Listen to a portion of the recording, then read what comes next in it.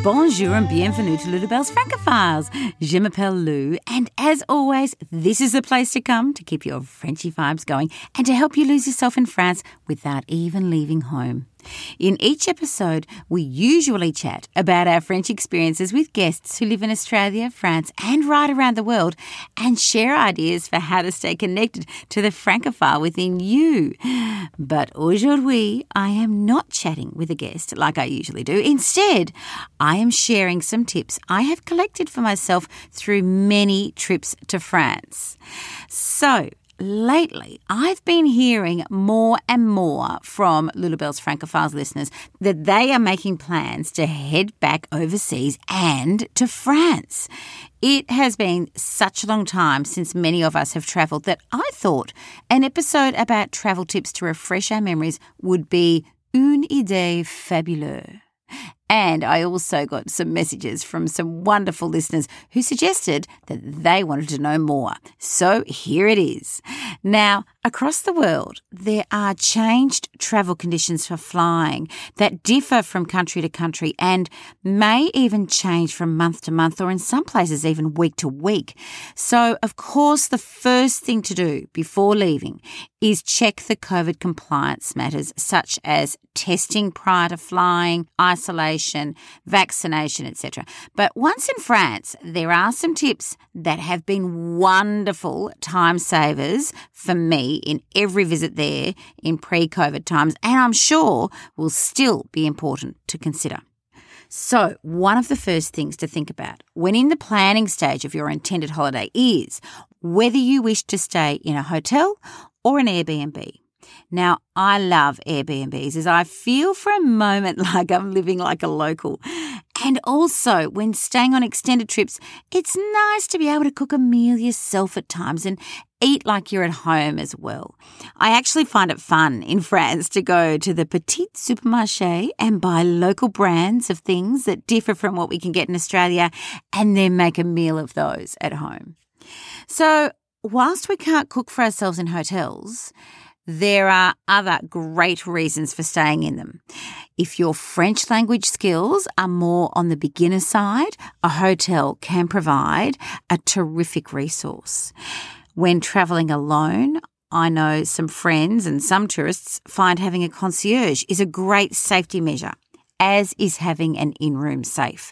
But for me, I always stay in a hotel on my last day when I have a late departure, as a hotel gives me a place to store my luggage. So for the last day of sightseeing and while I'm out and about, there is somewhere safe for all of my bits and pieces to rest for the day. Also during the planning stage, long before your departure date, I aim for at least 3 weeks or so, consider buying a Paris pass. The Paris Pass gives entry into loads of Paris attractions. I actually haven't been to all of them. There are so many on the pass. And they are certain to be on any Francophile's bucket list. But the best thing is that with the Paris Pass, there is no need to queue to get into the museums or attractions, and you can just walk right on through. It's kind of like back when I was younger, getting led into a nightclub by a bouncer or just waltzing right on by the line of people. It is fabulous. I recall one visit I made to the Musée d'Orsay in one trip, which was a return visit to the museum for me. So I was only popping in for an hour or so, and I saw this woman in the line out the front with fabulous red boots on. And I went right in past the queue, through the entrance, especially for Paris Pass holders, and I had just a wonderful visit in there, as always. But when I came out, I saw the woman with the fabulous boots was still waiting in the line. So it was then that I realised that the saving of time with the Paris Pass is perhaps the best thing about purchasing it. When staying in Paris for a few days or a week, there isn't usually the wish by tourists, or definitely not by me, to spend much of that time lining up. So it's important to purchase a pass before you depart for your trip. Now, there are some places you'll not be able to avoid a queue. and there will be a little bit of a wait. But there are ways to reduce that wasted time. So if going to the Eiffel Tower, booking a guided tour that is in the Paris Pass will help reduce waiting time. But if going up the tower in the usual way, getting there first thing in the morning before the crowds is a great idea. Another place that has loads of crowds inside is the Louvre, especially around the Mona Lisa. I have always found the Louvre to be extremely quiet, though, around 5:30, 6 o'clock on a Friday night. So it is worth checking the evenings that it's open and planning a visit then. Unless you have a small child with you, like my Fraser was with me, who squished through all of the thronging crowd to get to the Mona Lisa at the front, took a photo up close, took a selfie with himself at the Mona Lisa, and then came back to me and we headed off on our merry way. So if you don't have a kid to take your photos with you, it might be a good idea to go in the less busy hours. So check out those nighttime visits. The Palace of Versailles is also a place that attracts hordes of crowds, but you will find it pays off to get there early, as even with the Paris Pass, you will be required to queue here. So on each visit, I have arrived a good half an hour or so before opening to go to the ticket office and get my tickets with the Paris Pass and then head to the queue. I have noticed when I've been coming out on some visits a few hours later that the queue snaked across the forecourt and probably would have been at least an hour or more in the waiting, whereas I have been able to cut that waiting time down to 20 minutes to half an hour or so at the most by getting there really super early. An extra tip for visitors to Versailles, you might want to set aside a whole day to visit. I have gone for half a day and have really felt that I didn't get immersed completely and I missed out on lots of little bits and pieces that are not part of the main palace. Because in addition to that gorgeous, gorgeous Grand Palais, there are the Grand Trianon and Petit Trianon to see. These are the summer houses for the King and Queen and are exquisite. They are well worth extending your visit to see. There's also the little farmlet that was built for Marie Antoinette, and that is worth a squiz as well. Now, each time I have used the Paris Pass, there has been a treat on offer at the Galeries Lafayette, especially for pass holders. Now, last time it was a tote bag, which I still use every day when I'm buying vegetables. A little advice for shopping at the Galeries Lafayette. As a foreigner heading back to Australia, we can claim the tax back on our purchases. It is a little complicated, and I have not often got the process sorted successfully, but suffice to say, it will help enormously if you remember to take your passport with you when shopping there, as it will be needed to submit the tax claim forms. It can really add up if you're making a number of purchases, so it's worth doing, but it is a fiddly process. So ensure you check out what's required before starting your shopping. Now, the Paris Pass used to send the required cards that you need to show to be admitted at attractions, as well as a little guidebook of all that's on offer, but now it has changed to an online arrangement. I'll let you all know what I think of this later in the year when I've been back to Paris to try it out, but so far, at this side of my trip back, I'm a little disappointed, mainly as now to get the pass that is for access to the museums, because I should have added there are two separate parts to the pass, one for museums and one for other attractions.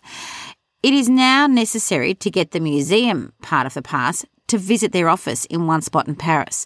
Now, this will cut a little chunk into the schedule and it might be worth factoring into your itinerary. Now, get ready for my number one tip for travel to France in the era of requiring data.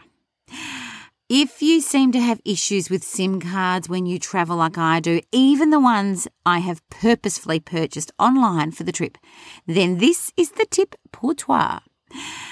On one trip, I spent days on end phoning from a hotel phone to the supplier to get a SIM card to work, only to end up going and purchasing another SIM locally. But on subsequent visits, I have always gone straight to the Tabac next to Esmeralda's. That is the cafe just across the road from the back of Notre Dame facing the Seine. Now, I buy a SIM there in the Tabac that is for a number of weeks for use just in France. Ask over the desk if you don't see it, and they will sell it to you. I actually take my regular SIM card out on the flight to France and just use Wi-Fi when I get to Paris in the airport until getting the new SIM, which has unlimited data to use anywhere in France. Now, unlimited data is priceless in this online world. So using data, I can make calls to home via apps like Facebook Messenger. I can look up travel details on the internet. I can check emails. I can post online. Any other online needs that I might have can all be accessed then on my phone. There's no need for a phone number and having to get new SIM card phone numbers back to your contacts at home, as I just use all my own apps on the phone with the SIM providing the data. Now, in relation to itineraries, it is not often that people travel as a tourist to Paris on their own. I have a couple of times, but then some people might suggest I'm just a little bit obsessed. But it's important, if you want to make the most of your time, to set up an itinerary of sorts while still at home. But if the style of vacation is more one of laid-back immersion, perhaps locking into an itinerary is not so important for you. Often tourists will be travelling with a partner or a group of family and friends. So I suggest, especially if this might be your once-in-a-lifetime trip, get everyone's top 3 or even their top 5 things that they must do in Paris. And then it can be beneficial to group those attractions into arrondissements. So you're not going backwards and forwards from one side of Paris to the other every day. Your travelling group can spend the day or even just a morning or arvo in the one arrondissement and check out all the things on the bucket list for that area. This makes most use of time, but it also leaves tourists feeling less exhausted with less travelling around and less mucking around on a daily basis. It's important to keep the itinerary flexible in some ways, though, to account for rainy days or other last-minute required changes. But there will be bookings that you may make prior to leaving that will need to be factored into and worked around. Now, so far, I have focused on the travel to Paris, but when travelling to the regions, there are some important tips to note too. Firstly, consider the length of time you are intending travelling through regional France. Is it a short, quick trip to one region, or are you spreading your time over a few months? What season are you travelling in? Do you prefer the heat, or like me, are you a fan of cold, crisp days? If you're travelling over some time and right across France, think about whether to start from the south and finish in Paris, or perhaps vice versa. So, for example, if you're travelling in spring through March, April and May, and if you're not crazy about the heat, you might wish to start your trip in the south of France where it's mild in the spring and head north or into the mountains as the months heat up, getting closer to summer.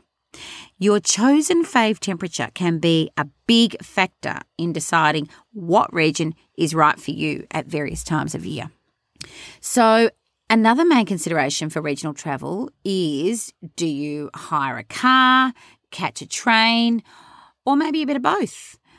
For Aussies or other countries where we drive on the left of the road, driving in France might seem like it's going to be a stressful matter, but it doesn't have to be. I haven't driven in Paris and I don't necessarily recommend that as it's quite busy. But in the countryside, there is the space to get used to the opposite way of driving. And once you stop trying to get in the passenger seat to drive, which I've done more than once, you will be fine. Now, to get out of Paris, I always catch a train. The TGV is so quick and the train links in France are very efficient. You also get to see lots of France as you pass through it on the train, which you don't if you fly from Paris out to a regional centre. Now, make sure you are early for your train from Gare Montparnasse, Gare Lyon or Gare du Nord, and stand on the platform in line with the carriage on your ticket. At some platforms, the corresponding carriage letter will be marked on the ground, and then getting onto the train is something that needs a bit of forethought. The passengers all getting on will clamour for the luggage stow section near the door all at the same time. And if you're not one of the first on, you will need to end up storing your luggage in another carriage, which could be halfway down the train. I actually prefer to keep my luggage where I can keep at least half an eye on it, so I ensure I'm on board swiftly to get luggage stowed and then into my seat. If travelling a bit further afield and catching a connecting train, the disembarking and reboarding process can sometimes be crazy busy too. So be prepared to move swiftly. Get ready and get prepared to get off and get back onto the next train. When travelling with some girlfriends to the Dordogne some years ago, we caught the TGV from Paris to Bordeaux and then another train from Bordeaux to Bergerac. Now, the changeover between trains was only 3 minutes. It was just stress city as we had to change platforms and there wasn't a lift for us to use with all our luggage. Luckily, there was what seemed like a platoon of soldiers also travelling. These fabulously fit-looking women and men who helped us out, a bunch of middle-aged women looking majorly worried. So even though we got there and met our train connection in the end, we did learn that booking so swiftly together is probably not a good idea. Check your timing of your connections. Too close, you might miss your following connection and you could get stuck somewhere and miss your next lot of accommodation. So just check those on your tickets when you're doing the purchase. It's hard to travel more places than just villages with a train station if you don't have a car in the French countryside also. So you may need to hire a car to get around to see some of those gorgeous teeny tiny villages. When hiring a car, I recommend not choosing the big roomy option as it could be a challenge getting through some of the narrow laneways in the ancient villages. Although in saying that, it's important to not go too small or you won't fit in all your luggage. So with car hire, I always do a little bit of a Goldilocks and I go the middle size, which is just right. Now, I've mentioned a couple of times before on the podcast that extra care should be taken when hiring cars from railway stations. Some towns have more than one station, so always double check the actual address of the car hire against the station on your ticket and pay particular attention to the names as they can be quite similar. There is not a lot of difference if you are rushing and you take only a quick glance between Avignon TGV and Avignon Central. You could be forgiven for thinking it's the same place even, but the car hire places are only at one station. So, lastly, when using a car in the regional areas, check out the car parking situation when booking accommodation, as even though there is loads of space driving through the rolling hills, little country villages can be really tightly packed. It's part of their charm. We love it, but it doesn't result in lots of car storage options. So always check ahead when you are booking your accommodation. Now, when deciding which regions or villages to visit, there are loads of things to consider, but just a few other things you might like to think about. Do the market days in the village coincide with your visit? Perhaps you would like to ensure that you are there on a market day and can rearrange your itinerary to suit. Check dates for local festivals to ensure you don't miss out if local country festivals are your thing, or so you can actually avoid them if they're not. Book ahead for tours and special local knowledge sessions such as wine tours, special lunches or cooking days, and work the rest of your regional stays around those. And lastly, during the planning stage, check out Les Plus Beaux Villages de France. Now, I have discussed the Plus Beaux Villages de France a few times on the Lulabelle's Francophiles podcast, and that's because they are just so wonderfully exquisite. I love them. I've been to a few, and each visit was like stepping into a dream. The Plus Beaux Villages de France, they are select villages that have been designated amongst the most beautiful in the country. And each of the villages must meet certain criteria, which is really strict. There must be rural character with no more than 200 inhabitants, and there must be at least 2 national heritage sites. The local council needs to approve the application to be a Plus Beau Village, and an on-site evaluation has to take place. It really is quite rigorous, but the result is a list of some of the most extraordinary villages across the whole of France. I will place the link for the Plus Beau Village on the Lulabelle's Francophiles website together with all the links relating to my French travel tips that I've just mentioned today. Now, my last tip, as you are planning your trip, try and get your French immersion started at home. I have interviewed a few French teachers here on the podcast in Australia and in France, but even watching French movies or television or listening to French music can start getting you connected. I have a fabulous Spotify playlist of French music that will definitely get you started. I've compiled it from the suggestions from all of the podcast guests, and today I'm going to add my latest fave that I will have playing as I pack my suitcase for Paris this year. The song is called Maison en Papier, and it has such a beautiful chilled sound. I love the oboe in it, which gives a little melancholy feel, but it's also a little dreamlike. It's just lovely. The song sings about life and about us ourselves as individuals being fragile, like a little paper house, but also how we can be brave to explore the fascinating unknown. In the song, The Little House Made of Paper, little by little it got stronger. It saw the beauty of the world and it just couldn't get enough of it anymore. It just wanted so much of it. To me, this is like a metaphor for life through COVID. Life is really fragile, but little by little we can be brave and we can get stronger and get back to exploring this amazing world and our fave destination, France. You can find a link to the song on the Lulabelle's website as well as on my Lulabelle's Francophile Spotify playlist. Just go to the show notes for this episode, number 67, or follow Lulabelle's Francophiles on Instagram and head to my link tree where you can find links to my website, Spotify, and other little morsels of French wonderfulness. So, c'est tout et c'est la fin aujourd'hui. That is all for another Lulabelle's Francophiles episode. I hope you have found my French travel tips useful and put them into place if they work for you. If you have a personal travel question, please do not hesitate to contact me via my website. To be notified when new Lulabelle's episodes are released, subscribe on your favourite podcast platform or follow Lulabelle's Francophiles on Insta and head to the Lulabelle's Francophiles website as your place to stay connected to one of our fave destinations, France. Au revoir de moi, Louise Prichard. Bonne journée et à bientôt, mes amis.